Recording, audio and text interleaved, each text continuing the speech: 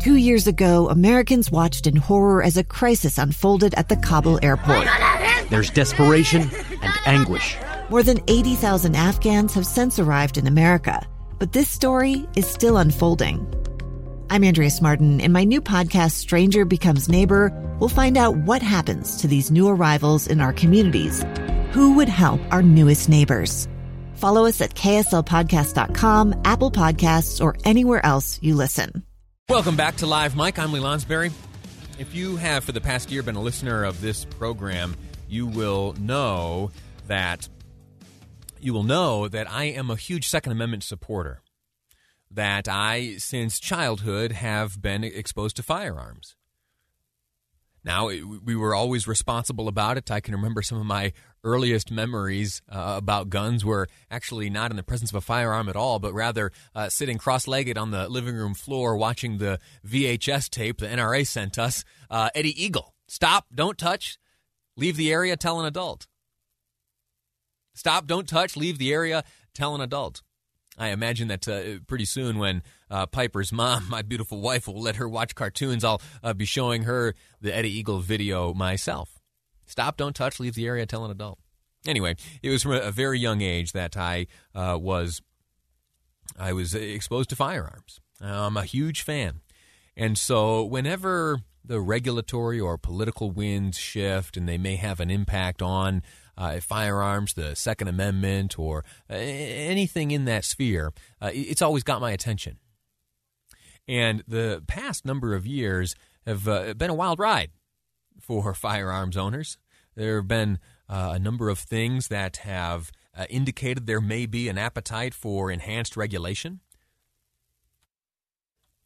One of the interesting realities when it comes to the popularity of firearms, ammunition, and also the stock price of publicly traded companies that either manufacture firearms or are adjacent to that manufacturing, you'll see a spike.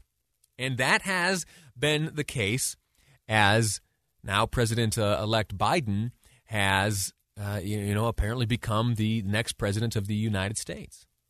And if you're a firearms guy or gal like me and you head off to the sporting goods store trying to find the ammunition that you're accustomed to seeing there on the shelf, you're probably going to run headlong into a scarcity and maybe a bare shelf.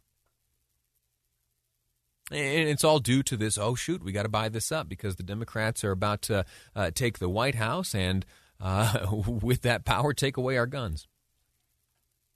Let's for a moment, before we go any further, let me just say that in case, anyway, that fear may be invalid. We may not necessarily have reason to fear a dramatic uptick in gun regulation and firearms regulation in the next administration.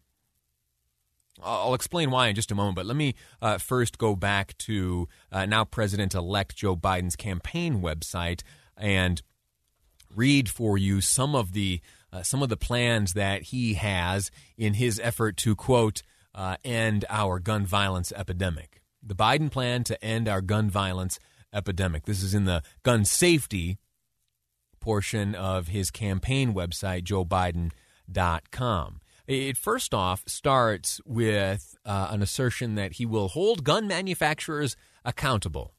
The paragraph reads, in 2005, then Senator Biden voted against the Protection of Lawful Commerce in Arms Act, but gun manufacturers successfully lobbied Congress to secure its passage. This law protects these manufacturers from being held civilly liable for their products, a protection granted to no other industry. President-elect Biden says he will prioritize repealing that protection. And now to some of the more specifics. Excuse me. The website and the plan by now President-elect Biden reads, he will ban the manufacture and sale of assault weapons and high-capacity magazines. It then goes on to explain how it intends to do that and some of the history Joe Biden has had in terms of voting for and supporting, say, the Clinton gun ban. The explanation continues, he will regulate possession of existing assault weapons under the National Firearms Act. Next up, buy back the assault weapons and high-capacity magazines already in our communities.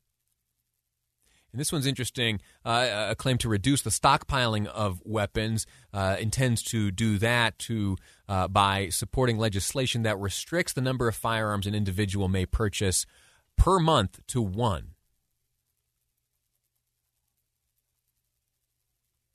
There are a number of other things that the president-elect, Joe Biden, intends to do. But let me say, as a supporter of the Second Amendment and as a firearms enthusiast, I'm not that concerned. I'm not that concerned because I've been lucky to have a front row seat to witness the legislative process in Washington, D.C.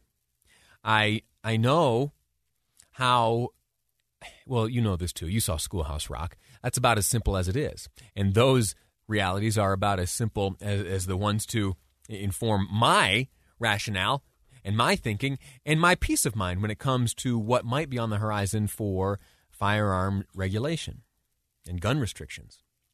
You see, what would need to happen for most of the things that I just read off to you, really for any of this to come to fruition, it would require legislative action. And even if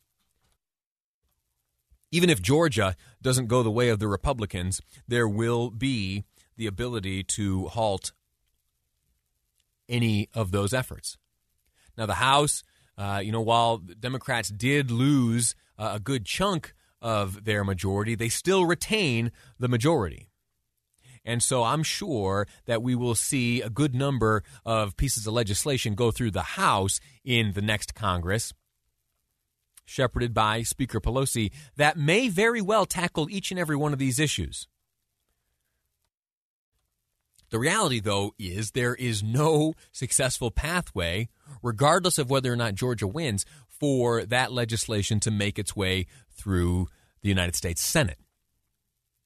And so there will be much puffing of chests. There will be messages sent. There will be mailers distributed. There will be commercials paid for and put in front of your eyeballs that talk about all the good being done and all of the new restrictions that will go in place. But please know that unless some of the historically supportive members of Congress on the front of firearms and the Second Amendment, unless they change their position, and I'm talking for the most part about Republicans here, if they hold to their historic support of the Second Amendment, we, even going into a Democrat-controlled White House, a Democrat-controlled House of Representatives, that there will likely be little put in place, if any, in terms of new firearms restrictions. All right, we're going to take a break right now. As we jump into the final hour of today's episode, I'm going to welcome to the program a good friend of mine, Amy Joy O'Donoghue from the Deseret News, to talk about a fascinating piece of technology that, get this, turns manure into electricity. That's a fine Friday topic, huh? Next up on Live Mike, I'm Lee Lonsberry. I'm Dave Cawley, investigative journalist and host of the podcast Cold. Don't miss Cold's new Season 3, where I look into the unsolved disappearance of Cherie Warren, a woman last seen leaving her job at a Salt Lake City office in 1985. Police cast suspicion on Cherie's estranged husband and boyfriend, but never made any arrests or recovered Cherie's remains. Find Cold Season 3, The Search for Cherie, anywhere you get your podcasts.